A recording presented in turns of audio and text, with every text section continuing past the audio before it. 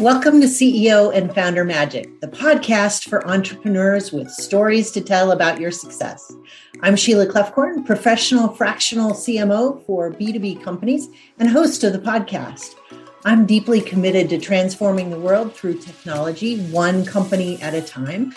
So stick with me until the end of the show, and I'll reveal how you can be our next guest with just 15 to 20 minutes of your time. I'm glad you're here.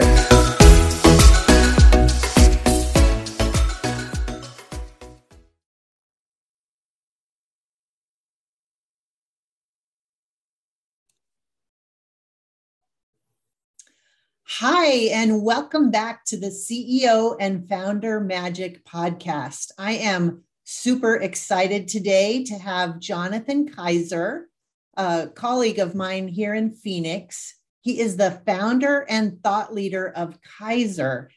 This is an amazing firm that's gotten a lot of awards. He's just finished a book not too long ago, or maybe it's a little bit longer ago now that I think about it. But they are doing incredible things in the commercial real estate space. Welcome, Jonathan. Thank you for inviting me, Sheila. It's an honor to be on. Yeah, I'm thrilled to have you. So let's get into it. How did you come to found Kaiser? Sure. So I have a unique background that not a lot of other people had. I was actually raised a Christian missionary kid in Papua New Guinea, and my parents taught me to love and serve and give and help. And when we got back from overseas, I realized kind of in an epiphany moment that we were poor, and I didn't like being poor, Sheila. I did not like it at all. So I decided I wanted to get rich, and a buddy of mine said I could get rich doing commercial real estate. So I got into commercial real estate. But as I got in, I realized pretty quickly, wow, this is a cutthroat, take no prisoners, dog eat dog world. So I became that way because, again, I figured my parents taught me to love and serve. That led to the poorhouse. These guys are doing, this other behavior and they're rich. So I want to be like them. But I was miserable. I felt like I was misaligned with my core values. I felt like a snake oil salesman half the time, but I felt trapped because I didn't know a different way. And that to me was the only model for success that I had seen. And then 20 years ago, I went to a conference and a speaker started talking about a new way of doing business, of succeeding by helping others succeed. And it moved and inspired me. And so I decided to reinvent myself, which was a long, hard road in and of itself, and do it all around this idea of succeeding by helping others succeed. And so today we've built one of the largest independent firms of our kind in the country. USA Today named us the industry disruptor. My book hit #1 on the Wall Street Journalist. All these crazy accolades where really what we're doing is fundamentally showing that even in arguably one of the most cutthroat predatory industries in the world, you could truly create extraordinary success just by coming from a culture of self-service and of helping other people. So that's what we do. And it's been quite the ride, might I tell you that. Well, I love it. And your optimism and your commitment to serve is so powerful. I see it whenever I see you anywhere. And you've built this really great culture. So you had to reinvent yourself, but you also had to reinvent the culture of your company. So tell us a little bit about that culture and sort of how you've done that. Sure. I know that you could go on, but yeah. I mean, that's obviously there's a lot of opportunity for rabbit trail discussions on that. But I think at the end of the day, you got to hire people that are aligned with it philosophically. I did in my early days. I've learned a lot since I started the firm. It's almost 10 years old. I used to think I could rehabilitate people. And the reality is you're either wired this way or you're not. And so for me, the success has been creating a very clear culture. We have 15 core operating principles that we do everything by, and we're serious about it, right? And so, the hardest part as a leader, as Sheila, is a fish rots from the head. So if you're not living it, right, I can say all the greatest things I want, but if I'm not living it, nobody else in the organization is going to do it. So that's that ultimate accountability is creating a culture of service starts with you as a leader deciding that you are willing to do what it takes. And it's the long game, right? It's not the instant gratification. It's truly believing, and I believe this to my core, that you can't outgive the universe, that no matter how much good you put out there, it comes back somewhere. And we're proof of that. But it's not a instant quid pro quo kind of relationship. It's you're paying it forward and it comes back. And so we're a referral only company. We're going to have a record year this year. but everything is about how do we help people? How do we go above and beyond? I think so many people in real estate or any other industry, they're focused on the sale, right? They're focused on the upside for them. But I believe that if you focus on just truly loving and serving people, which for a real estate guy to say love and serve, it's just people still shake their heads like that guy's odd, you know? But I think that's really what it is. It's like, what if you knew that beyond a shadow of a doubt, I have your back and I'm going to help you in every way that I possibly can. That's a sticky relationship. So I also think it's just rational. Like, this is just rational stuff. It's not tied to any morality. No, that's who people want to do business with. 100%. If you're looking out for my company's needs, then of course I'm going to come back to you. Which is weird if you think about it, because we all know this to be true, Sheila, right? We do it in our homes. We do it in our social circles. We do it where it matters the most with our kids. And then we get into business and somehow we forget all that. And we think we got to go like fight and win. I just don't buy it. And so what we're trying to do is be, you know, kind of a beacon of hope for others to say, hey, if those crazy people in commercial real estate could do it, maybe we could do it in our respective industry. Absolutely. And you are an incredible role model for that, which is so powerful. So let's switch gears a little bit. Talk to me about what's happening in commercial real estate, you know, coming out of COVID. If we're actually coming out of COVID, what does it look like in commercial real estate? Yeah, no, we've had a fundamental shift. Like, this is one of those generational shifts that we're in the middle of right now, how it relates to space and occupancy. And, you know, part of why we're so busy is we're helping so many organizations figure out how they want to operate going forward, right? There's this dynamic between remote work, hybrid work, and, you know, everybody in the office, and everybody has a different opinion and every culture is different. So for some organizations, we're helping them figure out how a good remote first / hybrid environment works for them. For others, they're saying, you know, for our business, we really need people in the office. So how do you create a space where it's enticing for people, where you're not just forcing people to come back, but you're incentivizing them and you're thinking about the things that matter to them, such as childcare, right? Now people are doing childcare and working remote. So how do you accommodate for that? Lunch, you know, if you don't have to think about lunch, that always helps. So there's all this kind of redesigned thinking happening. But I think at a broader level, that what we're advising clients on is thinking from a cultural standpoint, what do you want to be? You know, when you're on this big of a shift, how do you want to create? If you have the opportunity to create from scratch how you operate and how you function, what do you want that to intentionally be? So it's a lot higher than just what space that we like or how much do we need. And it's much more about how are we going to operate as an organization and how does this fit into our cultural objectives? If you look across the, you know, office space, we're predicting a downturn. There's record amounts of sublease space. More and more companies keep putting space on the market. The demand has shrunk for amount of space. There is definitely softening coming, and you see it, the early indicators of it now. It would have been a lot sooner, but the unprecedented Fed intervention really kicked a lot of these cans down the road. But it's happening now. If you look on the warehouse side or the industrial side, it's the hottest it's ever been. And you think about, you know, we're a global firm, right? We have 570 people worldwide. If you think about including our global partners, this is not a Arizona-centric discussion. But one of the things that we do have in Arizona, as well as other Sunbelt states, is we have a very attractive model that companies and people from other markets, some of the bigger cities that may have had a long commute or are tired of the restrictions or shutdowns or whatever. We've had a lot of influx to Arizona. And so a lot of that has helped offset some of the otherwise softening that we would see. But at the end of the day, industrial, you can't find it.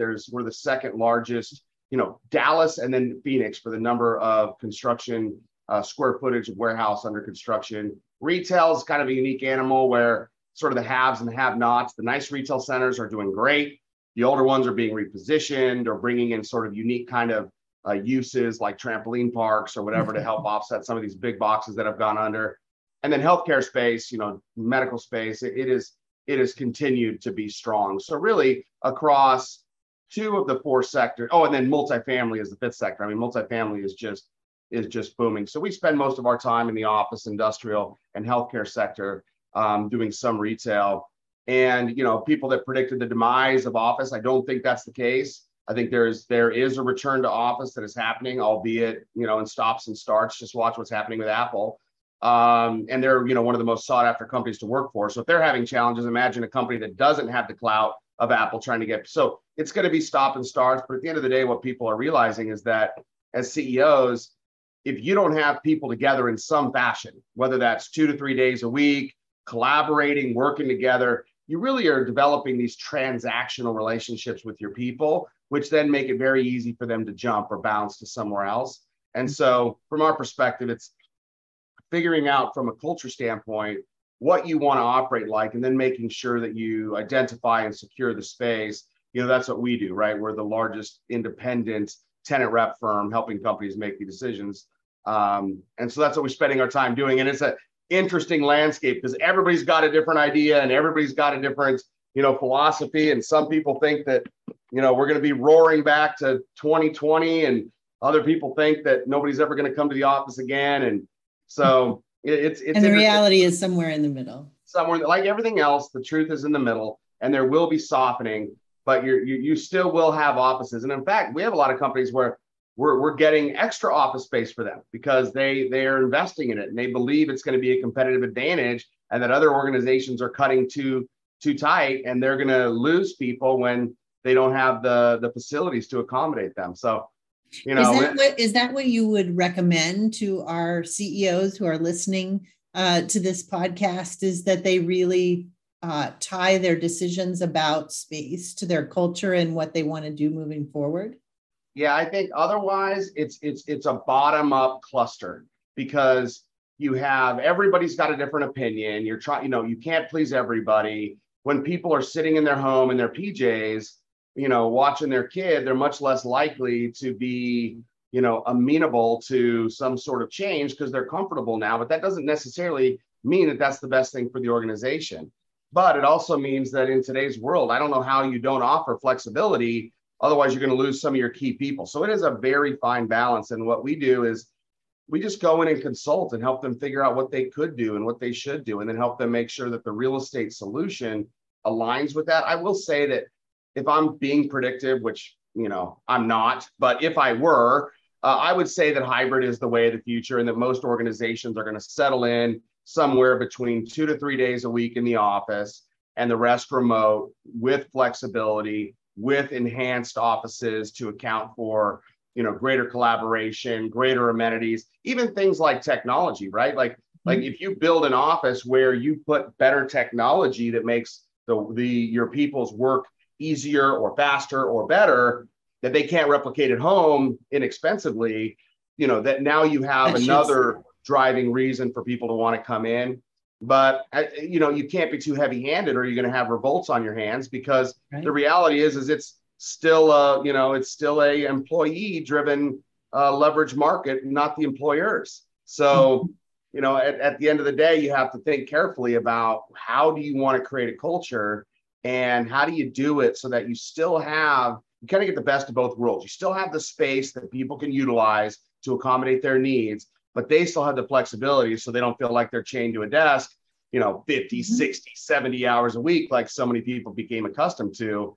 I just don't know how we ever get back to that after people have realized and tasted the freedom of working remote, working in your PJs, not having to clock in, not having to commute, being able to answer the door and grab the Amazon package, being able to let the dishwasher guy in. Like, those are things that have really become embedded in the corporate culture. So, any attempt to coerce people to come in full time, I don't think is going to be met well. But I do think that it settles out where, if companies aren't investing and ensuring that their people are together for some portion of the week. So for offices, it's like, you may not even reduce your square footage because you may still need the same amount of office space.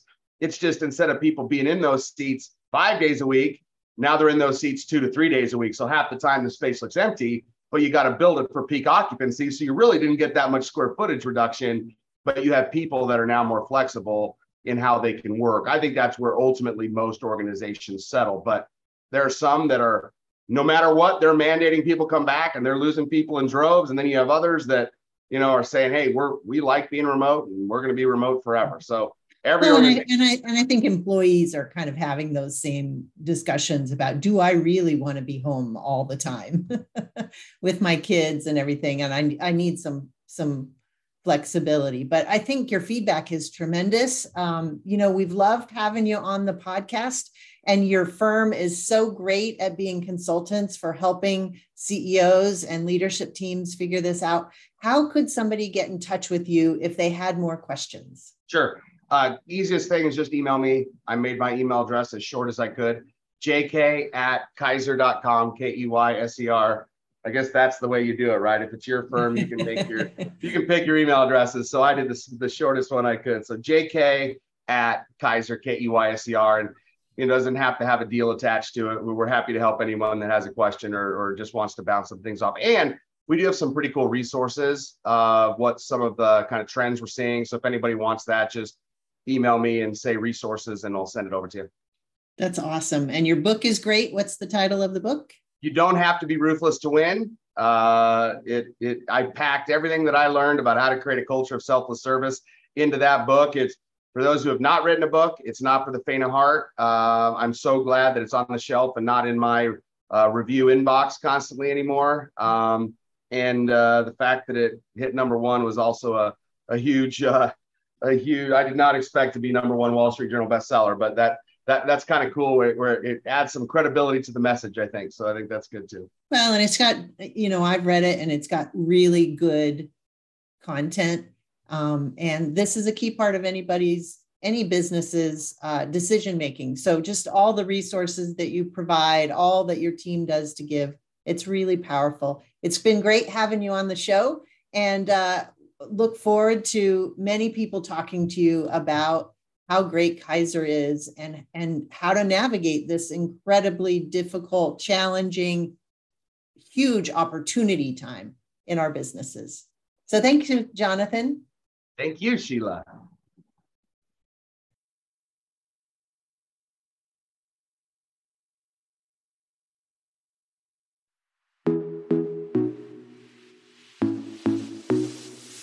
Thank you for listening to CEO and Founder Magic, the podcast for entrepreneurs with stories to tell about your success.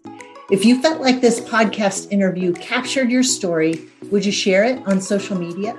It's easy. Just do a quick screenshot with your phone and text it to a friend or post it on your social accounts. Be sure to use hashtag CEO Founder Magic and tag anyone you think would be a great guest. I love to see your posts and guest suggestions. We're regularly putting out new episodes and content, so to be sure you don't miss any episodes, please subscribe, and we'll be excited to have you listen. Your thumbs up, ratings, and reviews go a long way to promote the show and mean a lot to me and my team. And if you know of other business-to-business company CEOs who have compelling stories and who might like to be on this program as well, please visit keo.bz/book today. That's keo.bz/book today. And if you want to know more about our fractional CMO program, just go to our website, do a search on services for fractional CMO, or you can follow me on LinkedIn, Facebook, and Instagram at KEO Marketing. Thanks for listening. We'll see you next time. I'm Sheila Kloefkorn, and it's been a pleasure having you on CEO and Founder Magic.